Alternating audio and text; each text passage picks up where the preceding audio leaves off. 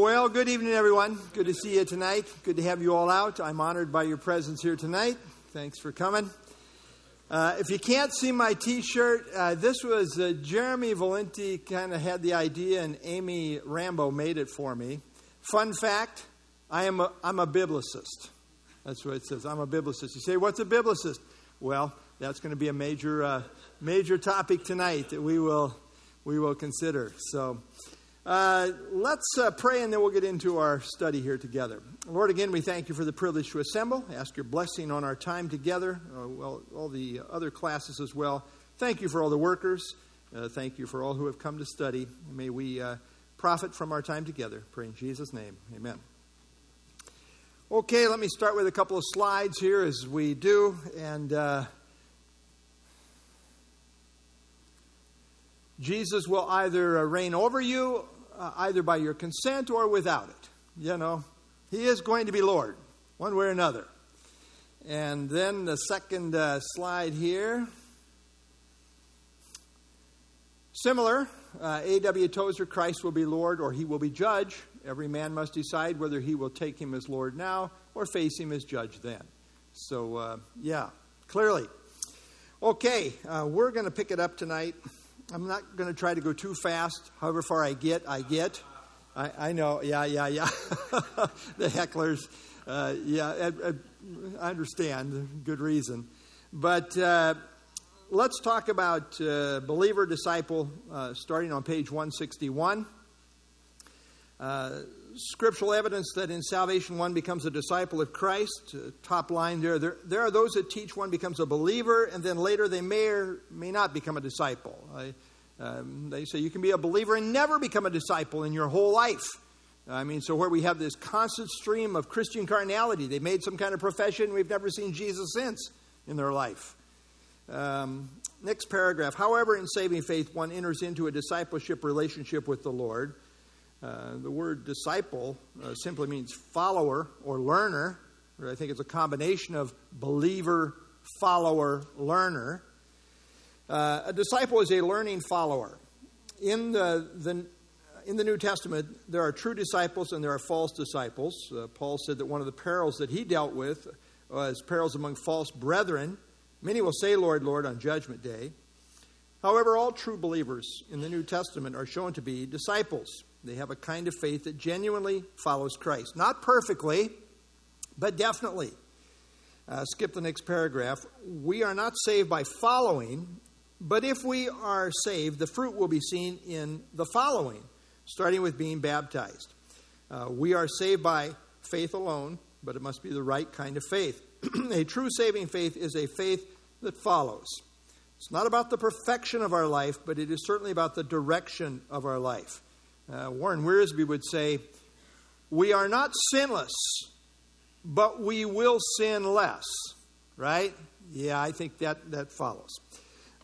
So we must be clear. We are not saved by discipleship, following. But if we are saved, we are disciples, followers. We are saved by faith alone, but the right kind of faith follows. Okay, let's go to the next page. Actually, to page 163.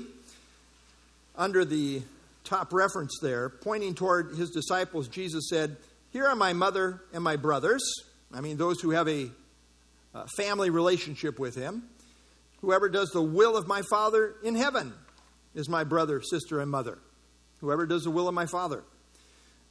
Thus, disciples are shown to be those who have a personal relationship with Christ that is reflected in obedience. Go down to John 8:30-31. As he spoke these words, many believed in him. Then Jesus said to those Jews who believed him, if you abide in my word, you are my disciples indeed. There is an interesting play on words here in verses 30 and 31. In verse 30, it says many claim to believe in him, but then verse 31, it clarifies that they simply believed him, perhaps indicating that they merely had an intellectual assent deficient of truly believing in him. To them, Jesus makes the major qualification. He tells these professing believers, if you abide in my word, you are my disciples indeed, truly. Right here, Jesus makes one of the most important qualifiers about true saving faith that we find in the New Testament. In fact, we find those that claim to believe in him he says in just a few verses later, to them, you are of your father, the devil. So obviously they were not true believers. John 10, 26, 27. But you do not believe because you are not of my sheep, as I said to you. My sheep hear my voice, and I know them, and they follow me. That's what a disciple is. It's a follower. The true sheep are followers of Christ. The true sheep follow Christ. These are true believers. A kind of faith that doesn't follow is bogus. This, by way, is the essence of easy believism. Easy believism says you can believe in a saving way without following. Well, that's contrary to Christ. Again, we're not saved by following, but if we truly have a saving faith, we will follow. Following is the result, not the means of salvation. W. Vine says, faith that saves produces discipleship. Passing impulses do not make disciples. And MacArthur says, all Christians are disciples. Disciples is used as a synonym for believers. However, not all disciples are Christians. There is such a thing as false disciples. Okay, let's go down the way here to page 165, evidence of being a true disciple. And then to the next page. We're going to have to cut out some things here because I want to get to some highlights here. But page 166, the top of the page. In saving faith, a person becomes a disciple, but then needs to grow as emphasized by Christ in Matthew 28. Maturity involves a process and may involve periods of carnality, in which case God is faithful to discipline his children in order to build holiness into their lives. So disciples are born and then developed. There are true and false disciples. The wheat and the tares grow together. Distinction is to be made between outward, external, mere form discipleship and genuine disciples of the heart. I list 6 parallel passages on discipleship there. It's an interesting study. Come down to the bottom of the page. Note all these passages deal with the concept of death to self following Christ. They all use similar terminology. Jesus clearly relates these parallel concepts to the issues of salvation discipleship. And all these passages involve salvific, which is the word for salvation, content in a context emphasizing salvation. Okay, let's go to the next page, page 168. I'm talking about the Apostle Paul, who he says is a pattern of those who are going to believe on Jesus Christ to everlasting life in 1 Timothy 1:16. Note under the references there on page 168 at the top, there can be no doubt that Paul had a lordship conversion. This is the essence of saving faith, where one recognizes Christ's sovereign lordship authority over them.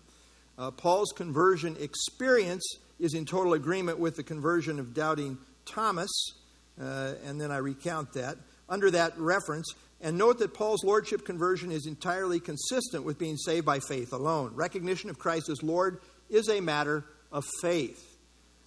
Right kind of faith. Twice in Philippians 3:9, Paul emphasizes that he now has righteousness which is through faith in Christ, the righteousness which is from God by faith. So it's not contrary to faith. It is the right kind of faith. The fact that Jesus alone is what the New Testament Christianity is all about. Everything else must be counted loss, and our faith must be in Jesus alone as Lord and Savior. This is the essence of saving faith. Okay, let's come across the page, page 169, right in the middle of the page. Jesus insists on being number one.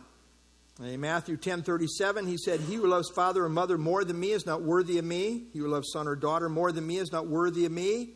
In Mark 10:21, he said to the rich young ruler, "Go your way, sell whatever you have, give to the poor, and you will have treasure in heaven. And come, take up your cross and follow me." So Jesus made it very clear. He needs to be number one over the closest of family relationships. He needs to be number one in terms of your possessions, which was the issue of the rich young ruler. Jesus really does insist on being number one. Come down the bottom of the page, mere believer or believing follower.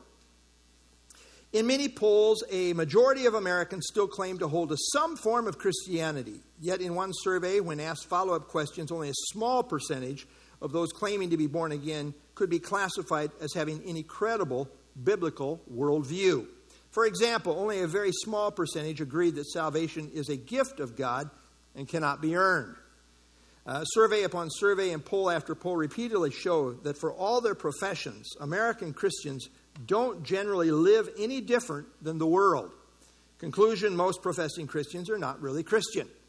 Titus 1:16, they profess to know God. They're professors. They profess to know God. But in works they deny him, being abominable, disobedient, and disqualified for every good work.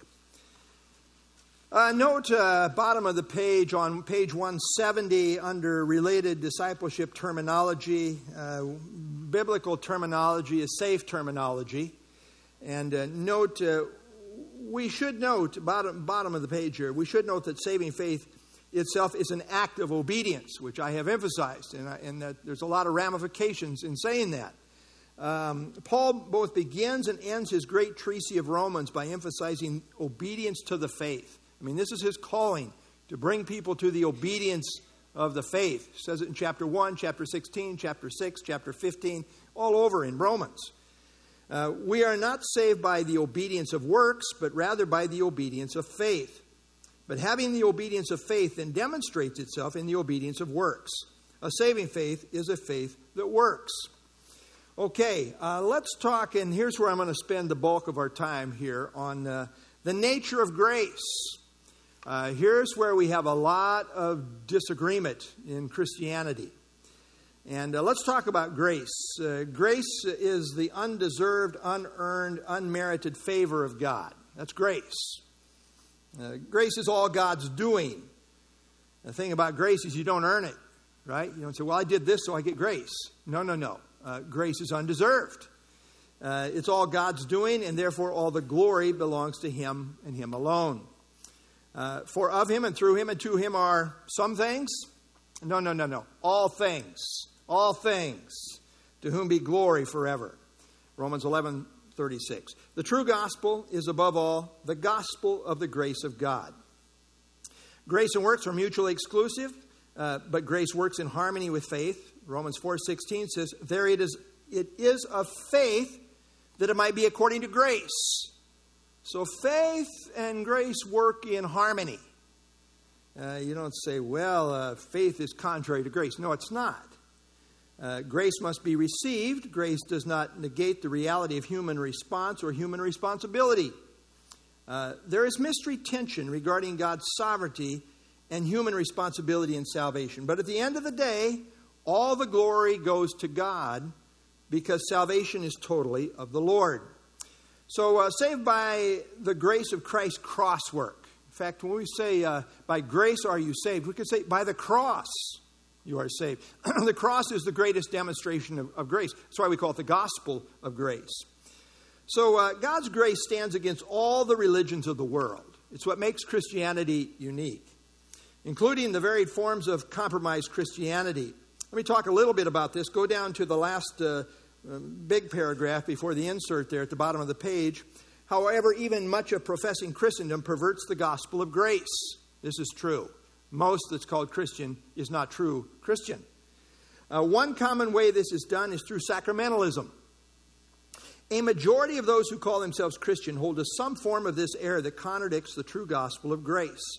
This error says that sacraments, for example, baptism, are the means of receiving saving grace, as if water somehow had something to do with washing your sins away.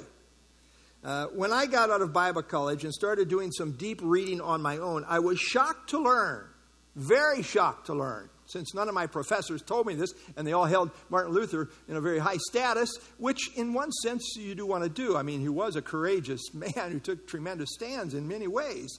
But I was shocked to learn that Martin Luther did not really hold to faith alone in Christ alone, in the same sense as I did.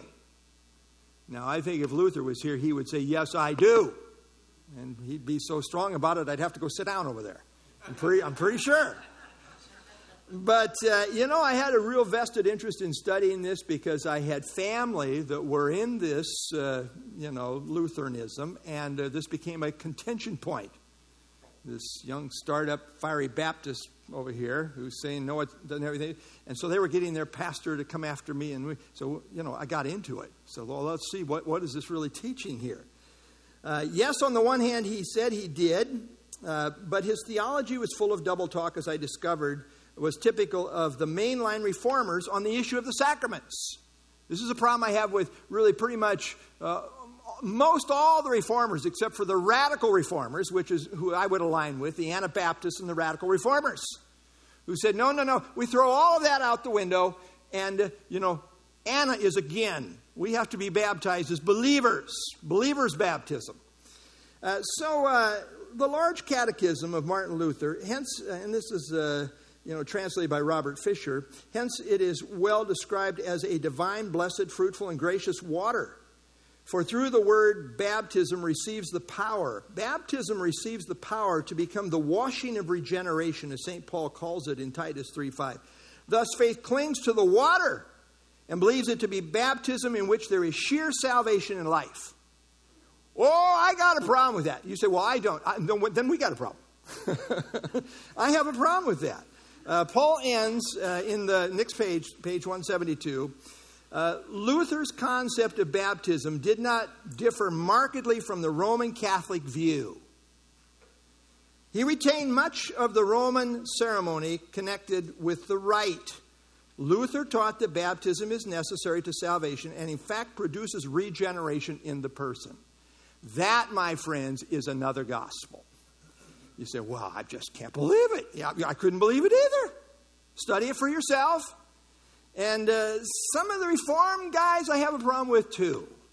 Westminster Shorter Catechism. Question 92. What is a sacrament? Well, a sacrament is a holy ordinance instituted by Christ, wherein by sensible signs Christ and the benefits of the new covenant are represented, sealed, and applied to believers. They're applied through the sacrament. That's a concern. And this is where you get infant baptism that brings the child into the new covenant. The ramifications of that become very serious in a hurry. Let's go down to B, God's sovereignty and human responsibility. God is sovereign, number one. Number two, human responsibility. And top of page 173. I wish we had time to read through all of this, but we don't here. But note that note at the top of page 173. In the final analysis, salvation is entirely a result of God's grace, and yet there is human responsibility in the equation. I emphasize a God-centered theology and soteriology. I emphasize grace. I recognize human responsibility and accountability. So let's talk about this tension between God's sovereignty and human responsibility, especially as I'm talking about the right kind of faith, which requires obedience, which is a human response. Second paragraph there, under our title there. There is much baggage with both systems of Calvinism and Arminianism. There are all kinds of variations and degrees of emphasis. One man calls himself a moderate Calvinist. Another, more hardcore Calvinist, may say he's an Arminian. Which is it? In this word game, he who defines the terms wins the argument. So both might be right or wrong, depending on who defines the terms. Therefore, if I have to have a label, I would prefer it to be a biblicist. You know, that's what my T-shirt's about, right? Fun fact, I am a biblicist.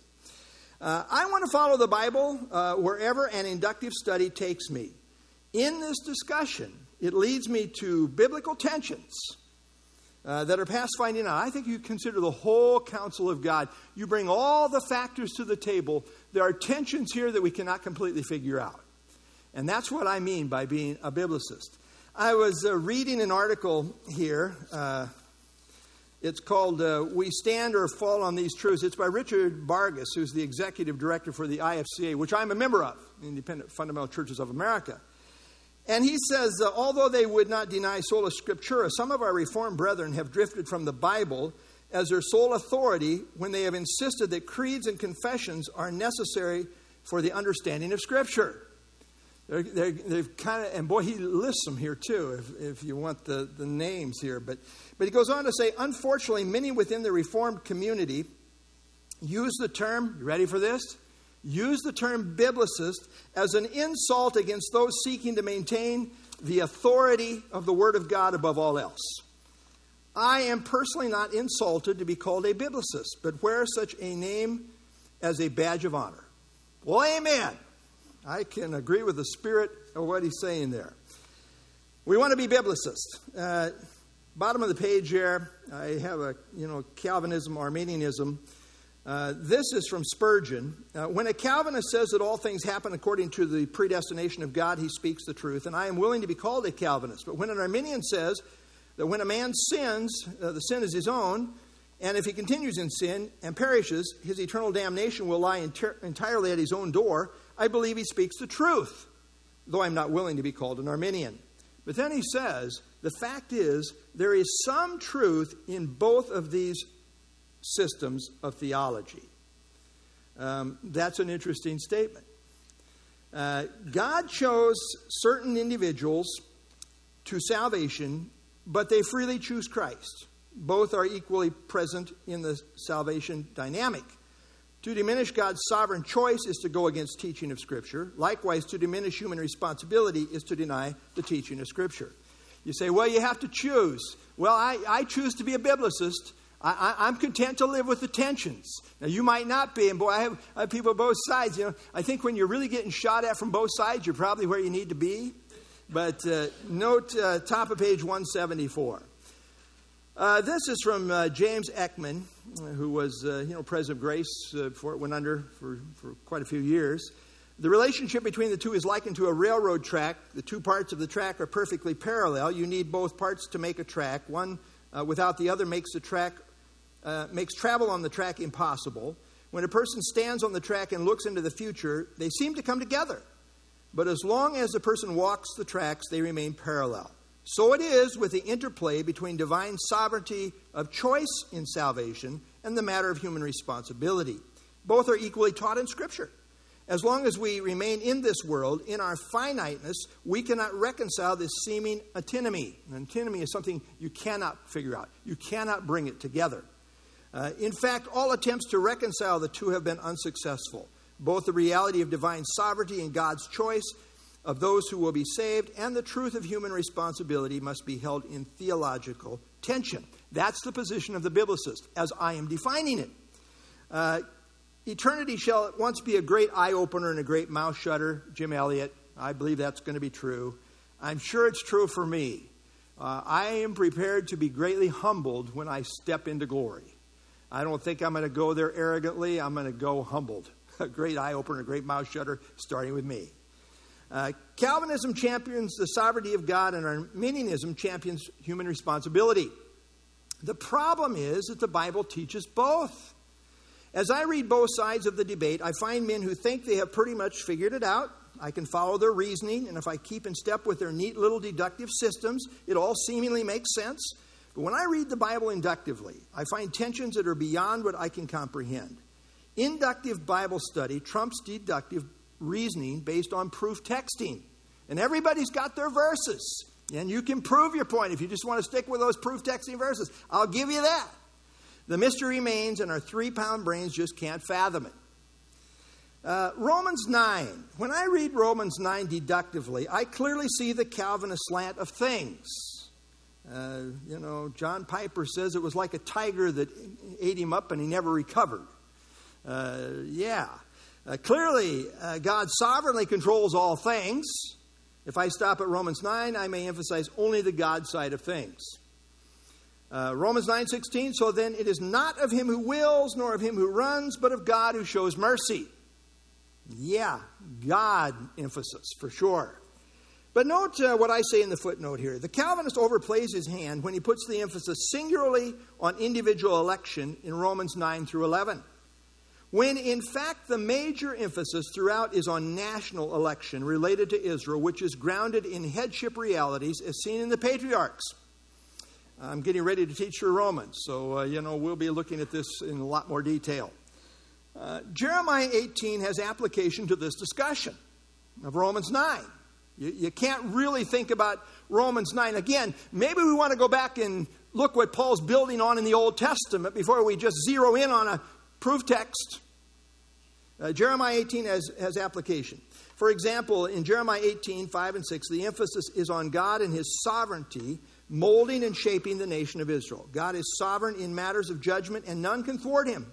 He alone determines what he is going to do in relation to the nations.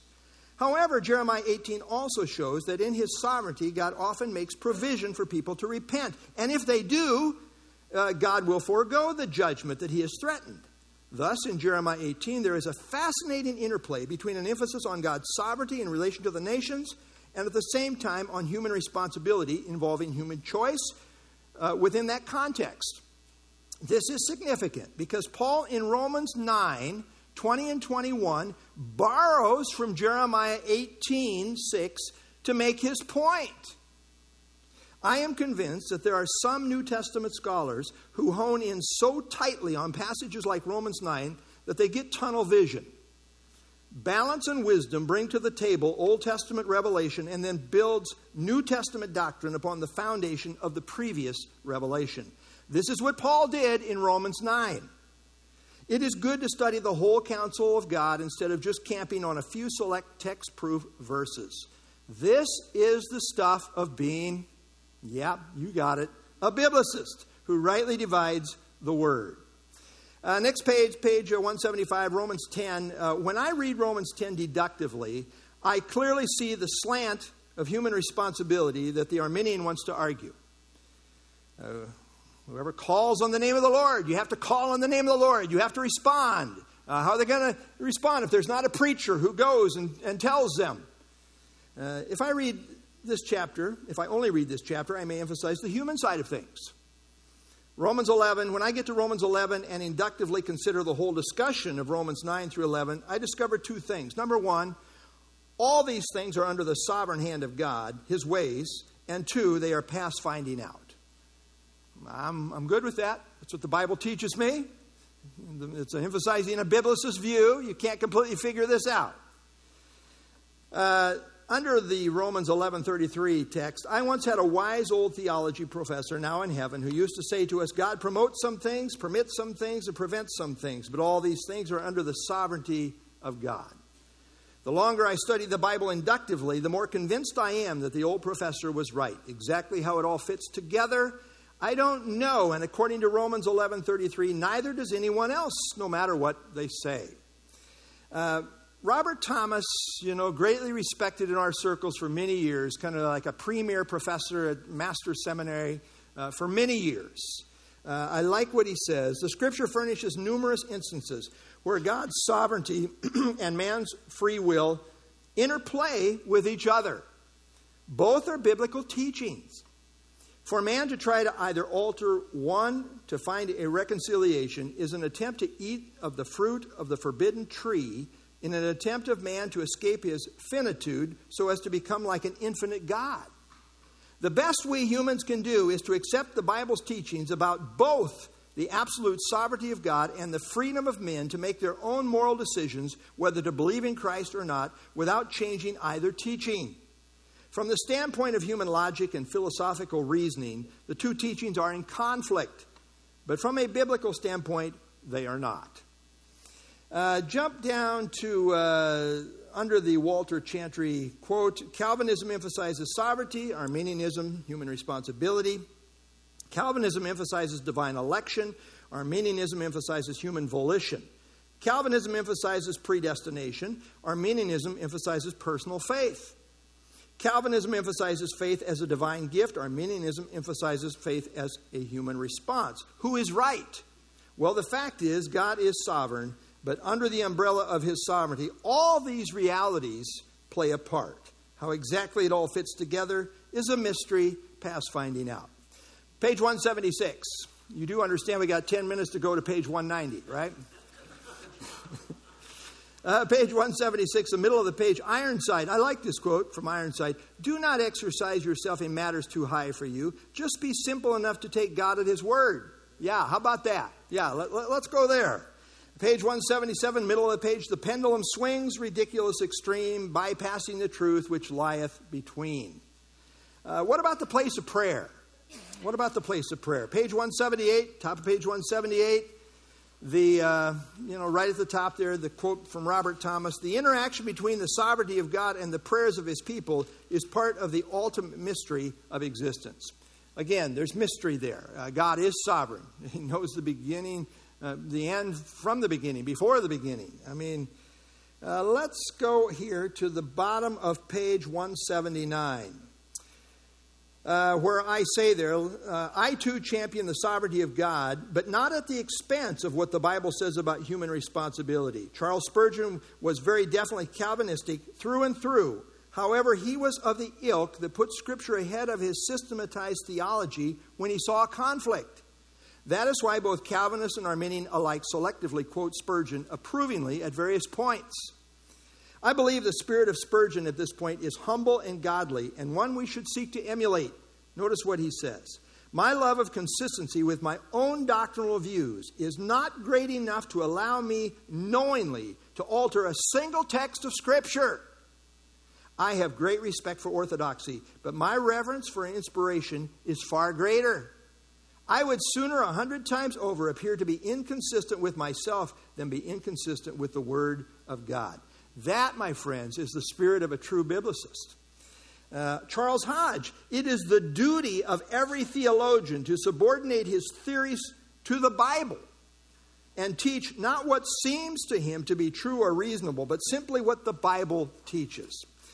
Richard Simmons on next page, page 180, about halfway down there. For hundreds of years, people have wrestled with two seemingly incompatible teachings of the Bible. God's overarching, omniscient determining of all that happens in his creation, called providence or foreknowledge, and man's freedom and responsibility to choose his own path, called free will.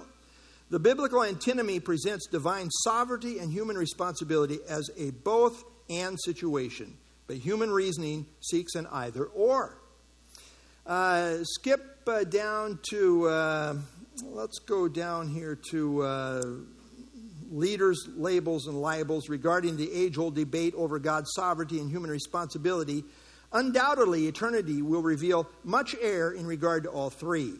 People tend to put great stock in leaders whom they admire and seemingly quote and follow them as the final authority. As I've gotten older, I've read more widely, and it's been good for me. Some people just the choir. We never leave the choir, and it's the Bible's the main thing, always the Bible. But it's good to read. In fact, no one has a corner on God's truth. God has given teachers to the church, and it is profitable to study them, and I do. But the Bible must always be the ultimate authority in all matters of faith. Many give lip service to this, but appear to major on the studies of men and minor on the study of the Word. They end up developing or embracing theologies that are unbalanced, in sync with the systems of men, but out of sync with an inductive study of Scripture. This often fosters pride in a party spirit that was prevalent at Corinth, thus emulating the wisdom of the world. One says, I'm of Paul. Another, I'm of Apollos. Are you not carnal? Paul says. Ian Murray says, as Spurgeon says, you may look down with contempt on some who do not know as much as you.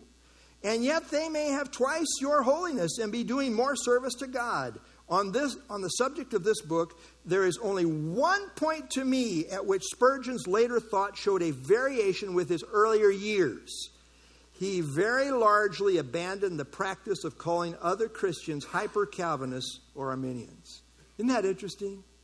Spurgeon in his latter years largely abandoned that. Now earlier he was fiery, but in his latter years he pulled back on that.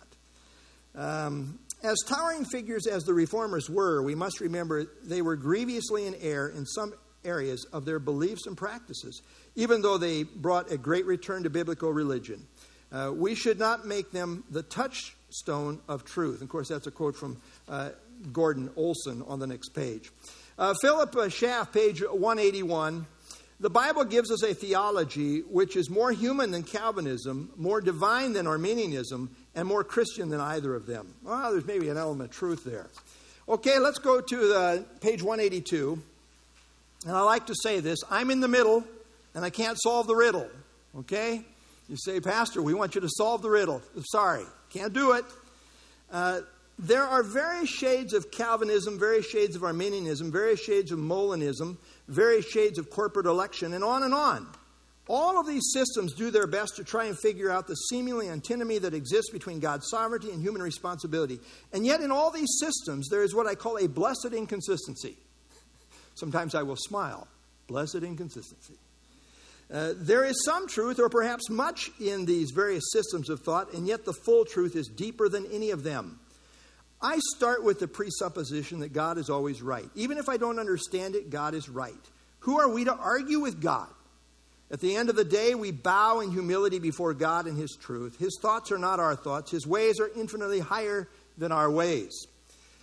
Page 183, the light of conviction versus the light of conversion. If you look at the average theology book, you probably won't find a section on the doctrine of conviction related to salvation. It might be referenced somewhere briefly, but this key doctrine is often overlooked. And I point out two areas of concern. Number one, many confuse an experience of conviction for true conversion. Conversion denotes turning from sin to God. However, a mere temporary experience of the enlightenment of conviction does not equal conversion. Number two, many downplay or eliminate the factor of human responsibility in relation to the convicting ministry of the Spirit. Compare the issues of infant baptism. Divine conviction inherently calls for human response. So the light of conviction. There is this reality. The Spirit convicts the world of sin, of righteousness, of judgment. Come down to the B.F. Westcott quote. He who convicts another places the truth of the case in dispute in a clear light before him, so that it must be seen and acknowledged as truth. He who then rejects the conclusion which the exposition involves, rejects it with eyes open and at his peril. Truth seen as truth carries with it condemnation to all who refuse to welcome it. I think that becomes an ultimate issue on Judgment Day. It's not that people didn't know, they didn't respond to the light that was given to them by the Spirit, the light of conviction. Page 184, I talked about the light of conversion. And then page 185, apostasy, sinning with eyes wide open. We have several examples of this. Balaam said that he was a man who falls down with his eyes wide open. I mean, he received tremendous revelation from God and knew it, and yet is classified among the rank unbelievers as we look other places in the New Testament. People like Judas, I think that's what the blasphemy of the Spirit's about. Let's go to page 186. And I say there, after quoting 2 Peter, which talks about those through the knowledge of the Lord and Savior Jesus Christ, if they are again entangled in them and overcome, the latter end is worse for them than the beginning. It would have been better for them not to have known. They knew. That was the problem. It would have been better for them not to have known the way of righteousness. He's really talking about the gospel, than having known it to turn from the holy commandment delivered to them.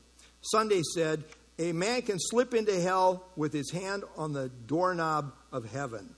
I think that's what is being illustrated there. Okay, we're going to take a little break until 7:30. I'll pick it up there. Let's pray together. Lord, again, we thank you for truth. I pray as we grow together, I pray that the Holy Spirit would have his way in all of our hearts. Ultimately, each one of us will give an account to you personally for the truth as seen in the Scriptures. And so, Lord, again, we thank you for the things we're studying. Pray it would be profitable. Bless the food now and the fellowship. I pray in Jesus' name. Amen. Okay, I think we're going to go ahead and get started here. I'm not sure how far we're going to get tonight, but I pretty much can promise you we're going to end up on page 215. I don't know how far we're going to get, but that's where we're going to go. Just a couple of slides to get us started here. My slides. There we go. To escape, this is Tozer. To escape the error of salvation by works, we have fallen into the opposite error of salvation without obedience. Obedience isn't legalism, it's a symptom of genuine salvation. And then one more here.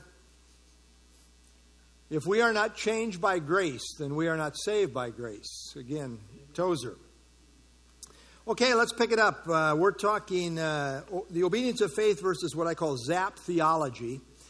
And note a couple of, 3 paragraphs down there. God is sovereign in salvation. Of him, through him, to him are all things. Left to ourselves, there is none who seeks after God. Left to our own devices, we all go astray, never turn around. Only a grace intervention can change the rebel course of depravity. Yet this reality does not cancel out the fact of human responsibility or the necessity of human response. We see this reality early in the Scriptures in relation to Cain, and then the rest of the Bible builds upon this premise. God intervened in Cain's life. So God's always the one who takes the first move. He's always the initiator. We never make the move towards God. It's always God working in our lives. Today, if you'll hear His voice, don't harden your hearts. I mean, when God's at work, when God's speaking, you need to listen. God intervened in Cain's life by speaking, by speaking truth to him.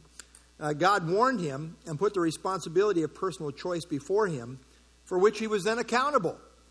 Genesis 4:7, God speaking to Cain, if you do well, will you not be accepted? I mean, the issue is, Cain's got his offering, Abel's got his offering. Obviously, Abel brought the prescribed offering that God demanded. Cain's doing his own thing, his own self-willed religion, his own offering, doing it his way. And God says, you just need to line up with truth here, with what I've prescribed.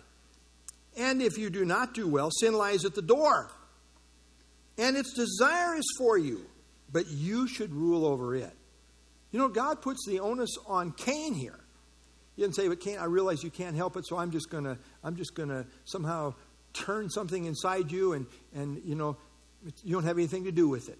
It's just me changing you. No, he says, you have a responsibility here, Cain, and I'm telling you, I'm intervening in your life. Some people have what I call zap theology. They believe that somehow God just zaps people with faith. The elect are the zapped and the non-elect are the non-zapped. With this type of theology, one can end up baptizing babies because personal response has nothing to do with faith. It's just a matter of God zapping the elect. No knowledge of the truth is required. I don't see zap theology as being consistent with Scripture. Top of page 187. While acknowledging mystery tensions here, I see the Bible teaching the necessity of an obedient response called the obedience of faith. I see it in the warning of Jesus and saying, he who has ears to hear, let him hear. I mean, Jesus saying, listen. Those holding to zap theology basically see the elect as just robots or puppets preordained according to the sovereign prerogative of God. I think most holding to this would deny this classification, but in actuality, when one totally removes all human response and human responsibility from the equation, you end up with just a straitjacket form of determinism. I mean, that's where you logically end up. Now, God is God, and if He works this way or wants to work this way, I bow before Him. He has no argument from me because He is God. So I'm perfectly good with this. If God just, straitjacket determines and human response and responsibility has nothing to do with it, okay, I bow. I mean, that's the way it is. But notice what I say there. However, when I study the Scriptures, I don't see God revealing Himself in this way. I see Him inviting, appealing, urging, reasoning, holding people accountable for the choices they make in relation to the light given. Zap theology has a major problem with texts like Luke 7:30. Luke 7:30, but the Pharisees and lawyers rejected the will of God for themselves, not having been baptized by Him. Talking about John the Baptist. How can it be that God just arbitrarily determines whom He wants to be saved, and yet it says here in Luke 7:30 that the Pharisees and lawyers rejected the will of God for themselves? I mean, the onus is put on them here. God's will was for them to respond positively to the message of repentance, but they refused. The onus is on them for rejecting the will of God, not on God for not wanting them to be saved. Romans is the most systematic presentation of the gospel that we have. Romans has two great faith bookends, both which emphasize the obedience of faith. And we've covered that. Next, this is the whole point. The gospel Paul preached demanded a response of obedience. The gospel is the message about Christ that demands an obedient response of faith regarding the person of Christ. Come down towards the bottom of the page there, accountability and judgment make no sense apart from the reality of personal responsibility. And then some emphasize that regeneration must come before faith. Well, I see them both happening simultaneously. Next page, page 188. We'll interact with this a little bit here. John wrote the entire Gospel of John so we might believe. His purpose statement in John 20:31 says, I wrote so believing you may have life in his name. Note he doesn't say, I wrote so having life you may believe, but rather the other way around, that believing you may have life. John's order here is believing comes first, then life. Life is the result of believing. I would see the same order in John 1:12 and 13. Come down to the middle of the page. There are various scripture references used by those who emphasize that faith is simply a gift of God, independent of human responsibility and human response. And the key verse, really certainly a key one, is Ephesians 2:8 and 9. We know Ephesians 2:8 and 9.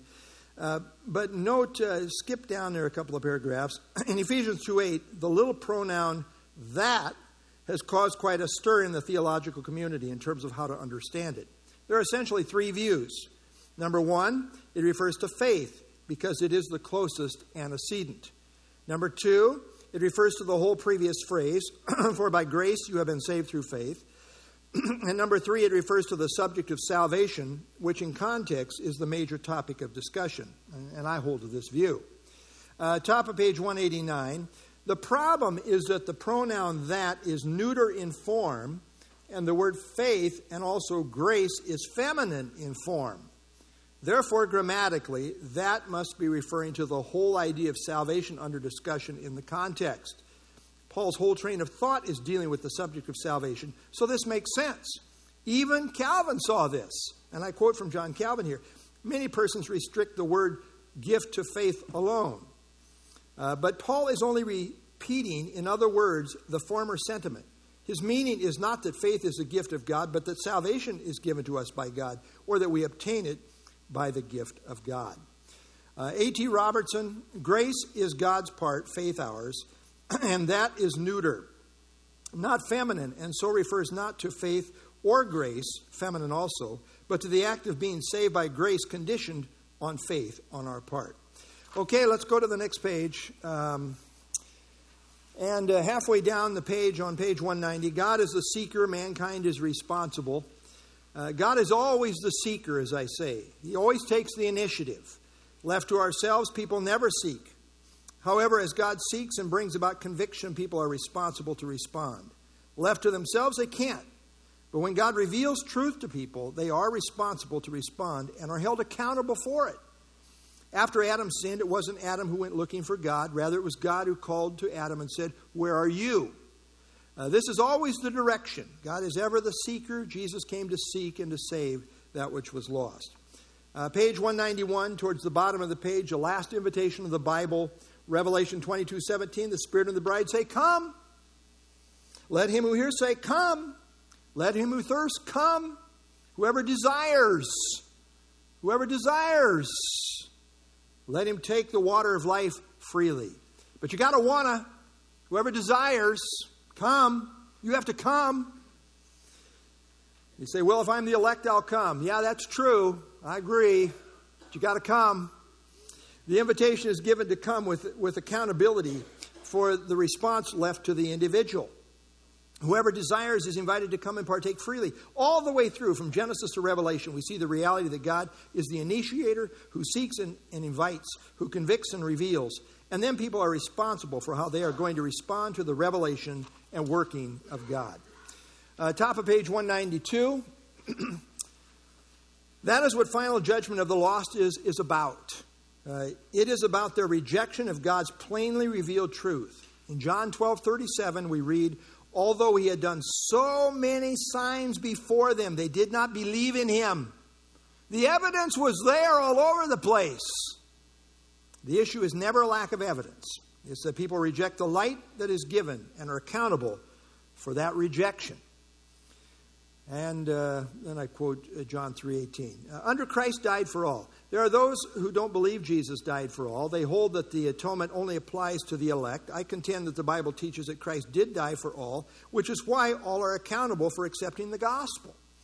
If Jesus did not die for all, then there's no gospel for the non-elect to reject. But clearly there is, 2 Thessalonians 1, in flaming fire taking vengeance on those who do not know God and on those who do not obey the gospel of our Lord Jesus Christ. They don't obey it. They won't respond. These shall be punished with everlasting destruction from the presence of the Lord. Christ at his second coming comes to judge those who do not obey the gospel. This is why judgment is coming upon them.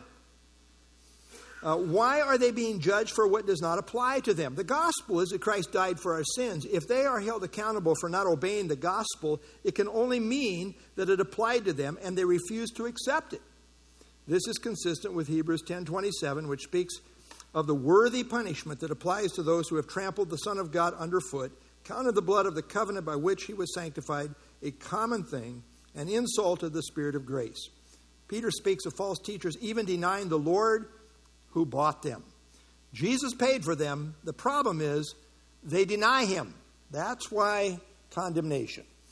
Okay, page 193, grace and election. Let's talk about the other side of the coin for just a little bit. The word election simply means choice. Did God elect believers or do believers elect God? Well, the emphasis of Scripture is on God's election. It's always an election of grace. This is the God side of things.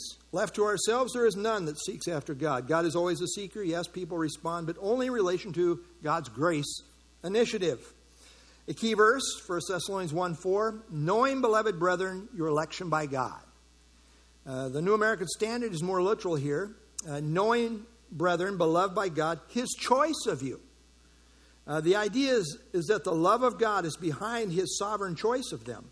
Here is the doctrine of election. The word election means to pick or to choose, to elect. As believers, God picked us. He chose us. This is the doctrine of election. The reason why the elect were chosen is not specified in Scripture, other than it's according to God's grace and his good pleasure. So election is a doctrine that's been debated for centuries. Ironically, it's a doctrine that no one can completely fathom. So let's argue about it, right? Top of page 194. I find it interesting that sometimes people fight most intensely over things they don't fully understand or know. No one who takes Scripture seriously denies the reality of God's sovereign election, and yet no one can completely comprehend it. Election emphasizes that salvation is ultimately of God. It was his idea, not ours. It is based on his initiative, not ours. Election reminds us that salvation is God's work and that he who has begun this good work in us will complete it. He has chosen to do so.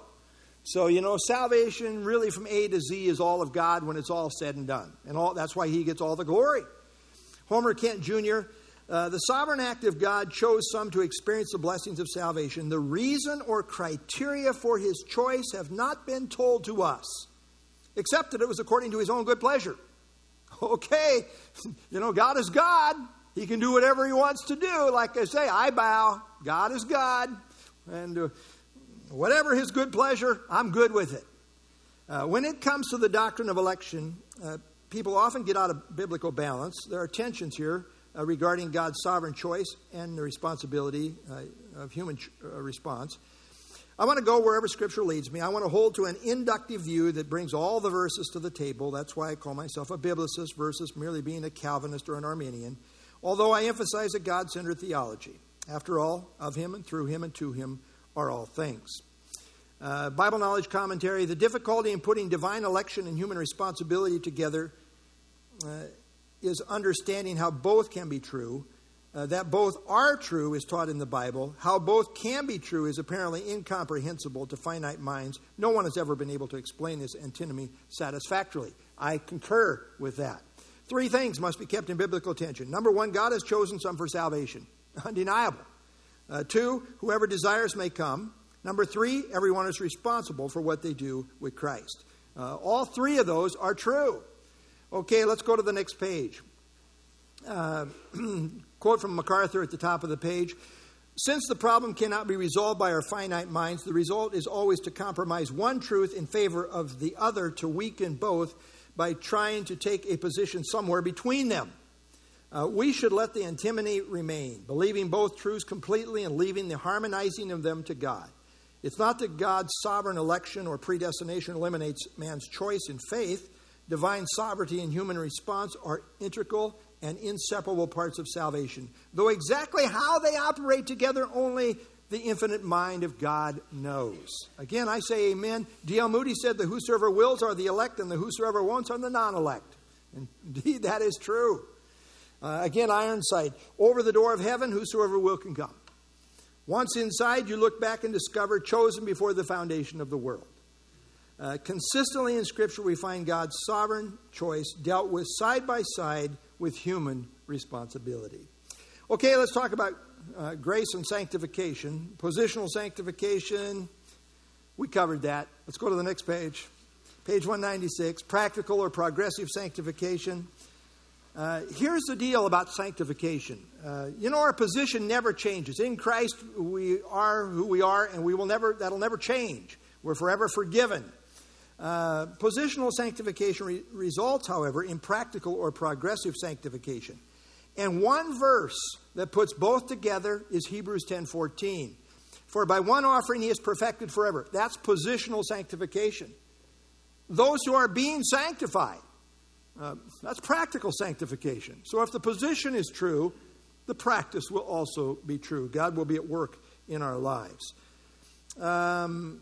Jump down to towards the bottom of the page. But note that positional sanctification is only half the story. It is only half of the verse. It is always good to read to the end of the sentence. It's amazing how much error one can get into by simply not reading to the end of the sentence. And then read the sentence in context of the paragraph, and then, of course, read the paragraph in the context of the entire letter. Oh, yeah, well, that's good. Note it carefully that positional perfection in Hebrews 10:14 applies only to those who are being sanctified. Okay, let's go on. Let's skip a couple of pages. Page 199. Let's talk about evidence of salvation. I mentioned a number of things here. Number one, salvation is of the Lord and is by His grace and His grace alone. We champion grace. Middle of the page, the phrase, all our righteousnesses are as filthy rags, is shocking on three accounts. It says all our righteousness, not merely some. I mean, every right thing you do, and I do, is soiled by our sinfulness. Righteousness are right things we do. Number three, all our righteousness are like filthy rags. This is really graphic in Hebrew because filthy rags literally refer to the rags of a woman's menstrual period. So he's really making the point in a graphic sort of way. Page 200, number 2, the only thing we must do to be saved is believe on the Lord Jesus Christ. And even this act of saving faith is by God's grace. We don't arrive there apart from grace. Skip those next three paragraphs, come down just above number 3. And yet even our believing is a result of God's grace. Acts 18:27 speaks of those who believe through grace. We are saved by grace through faith, but all is based on grace. Paul in 1 Corinthians 3:6 is very clear that it is God who gives the increase. As believers, we are His workmanship, created in Christ Jesus. We are not a self-made people. We are simply trophies of grace, and all the glory goes to God alone. Number 3, faith alone saves, but the faith that saves does not remain alone. We have hammered this, so I'm not going to cover that. Let's go to the bottom of page 201 there. Again, Spurgeon, the child of God works not for life, but from life. He does not work to be saved, but works because he is saved. Okay, page 202, number 4. I'm sorry for having to move so quickly here, but number 4, works of faith. The fruit of saving faith that works are not to be confused with seeking to do the law for justification. That's what Galatians is about. Number 5 on page 203, biblical teaching that emphasizes the nature of saving faith as being life-changing is not to be confused with legalism. Sometimes people want to say, you're making a biblical emphasis on obedience. And they say, legalism, no, obedience is not to be confused with legalism. And I developed that here. Legalism is following a set of man-made rules and regulations in an effort to please God. Often legalism is wrongly defined. Biblical holiness is not legalism. The lordship of Christ is not legalism. Keeping the commandments of God in keeping with the new covenant is not legalism. Loving God obediently is not legalism. Properly applied wisdom principles are not legalism. So there's a lot that's called legalism that's not legalism. Skip down to the middle of the page here. Being sheep, people are attracted to various forms of legalism. It seems so spiritual. Follow my list, and I will see you as a very spiritual person. Okay, what's next? It seems so spiritual, but in reality, it's deadly. There are two basic forms of legalism addressed in the New Testament. Both are addressed in Galatians. There is a deadly legalism related to salvation. Those that add anything to grace, God's unmerited favor, commit this error. Jump down under the reference of Galatians 1, 8, and 9. There is also a legalism related to sanctification. There are those who agree with salvation by grace, but then want to make sanctification, Christian living, about man-made rules and regulations. This is deadening in terms of bearing spiritual fruit. Okay, let's go to the next page, page 204. God alone is the judge, but he has called us to be lovingly concerned, discerning fruit inspectors. So note there, unbelievers do not generally know much of anything about the Bible, but it is amazing how many seem to know judge not of Matthew 7. I don't know, that somehow they have learned that verse. They know Matthew, they don't know where it's at, but they know somewhere in the Bible it says judge not. And if you call them out on anything, judge not. And quote it whenever they're confronted with moral compromise. I mean, John the Baptist, he was a very judgmental fellow, calling everybody to repentance. They like to wiggle their finger and say, judge not, without any consideration at all for the context. Judge not that you be not judged. Paul Washer says, people tell me, judge not lest you be judged. And I always tell them, twist not Scripture lest you be like Satan. There is a context to what Jesus is saying here in Matthew 7. He is not saying to not judge at all, as if we should just throw all discernment and critical thinking to the wind. Even in this immediate context, what Jesus says about not casting your pearls before swine requires discernment and making judgment calls. In context, Jesus is condemning a certain kind of judgment, namely egotistical, hypocritical judgment. In 7:5, he plainly says the issue is hypocrisy. So we are not to judge hypocritically. Okay, let's go to page 206. Allowing for immaturity and clarified carnality, believers who belong to the Lord are expected to manifest lives that are set apart for the Lord, that are in process, and that are fruit-bearing. Let's talk about evidences of salvation. I've got a list of them here. Again, we're just going to name them. An obvious distinction. The Bible makes a clear distinction. 1 John's very strong between an unbeliever and a believer. A definite change. Number 2, being born of God results in a transformed life. At the bottom of page 207. Let's go to page 208. I do apologize for getting into fourth gear here, but page 208, being born of God underlies all the evidence that one is a true believer as seen in 1 John. I mean, this is the underlying issue. If one is truly born of God, it means your life has been changed. And you are in the process of being changed. But things are different. If anyone is in Christ, he's a new creation. You now have the life of God in you. And that is a reality that makes a difference. Note, middle of the page here, being born of God does not mean the perfection of our life in terms of our practice, but it does mean a change in direction. It does not mean we are sinless in our practice, but it does mean we will sin less. Thank you, Warren Wiersbe. Yeah, okay. Top of page 209, there will be some fruit. Okay, let's go to page 210. I told you we're going to get to page 215, right? We are. A love for God. Page 211, note the third paragraph there. This is really key in my theology and in my thinking.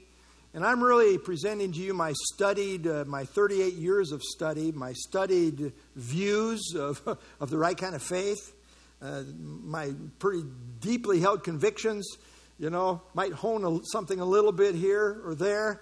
but probably not a lot. Probably most of what I'm telling you is going to the grave with me, right? I mean, this is studied.